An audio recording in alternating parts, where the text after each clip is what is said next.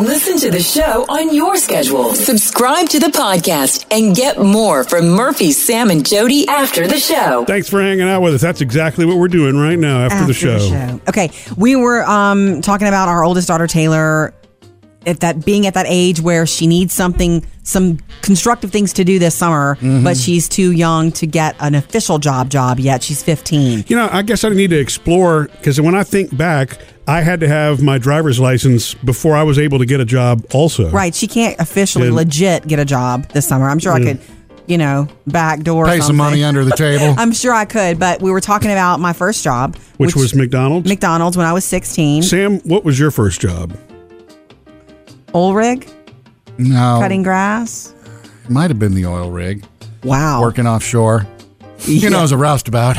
Yeah, you were. Weren't you in the kitchen? Yeah, I was in the kitchen, okay?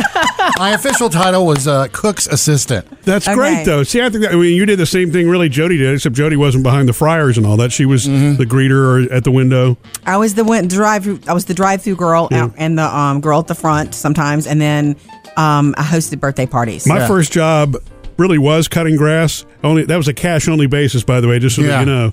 But that was a backdoor thing. But it was limited to really just the neighborhood, because I don't think I was driving. My first job when I was driving was at a radio station. Of course, yes. Murphy. Well, so the reason I bring it up is because I've always said for years when we talk about first jobs that I had a great experience working at McDonald's, and I did. I learned a lot just about their systems. I mean, man, do they have it together with how things are done. And I had no idea until I was behind that counter that from the time they place an order, of course it could be very different now, but from the time they place, you say what you want, that clock starts ticking, and they want that food in your hand. I think it was 2 minutes or less, something crazy like that. And there are so many systems, and I was impressed with that. And I thought, wow, bigger picture here, not just burgers. But so I learned a lot and all of that, and I was very time conscious. I hated to be late. I was so mad at a boyfriend once for making me late. Yada yada. Making you late to get to McDonald's at work? Yes. Really? Because he drove me there and he was made me late. Anyway, when I bring it back up because I've always said I had a great experience, and I think it's a great job for any young person to try. But I worry now thinking about what we saw the other night. You and I went to get burgers and shakes the other night, and there was this burger joint with the shakes and all. They were slammed, and it was all young people working, and the adults who were impatient having a fit to get their chocolate shakes were so mean to those kids. I know but if you notice that, honestly, those kids handled themselves better in their response to those adults than the adults were handling themselves. Yes, quite embarrassing. We're in such an instant gratification world now that even the most grown-up adults have very little patience. And you know what? When it's a young person working, you should whip out your patience.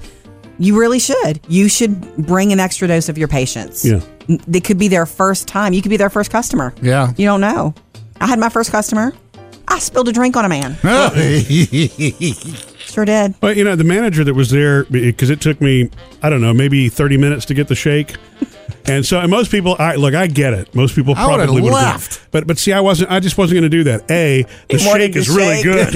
It is an awesome. Murphy wanted the shake. It's worth waiting a half an hour for. But I also, what I was seeing was, even though it was kind of chaotic, they were doing their best.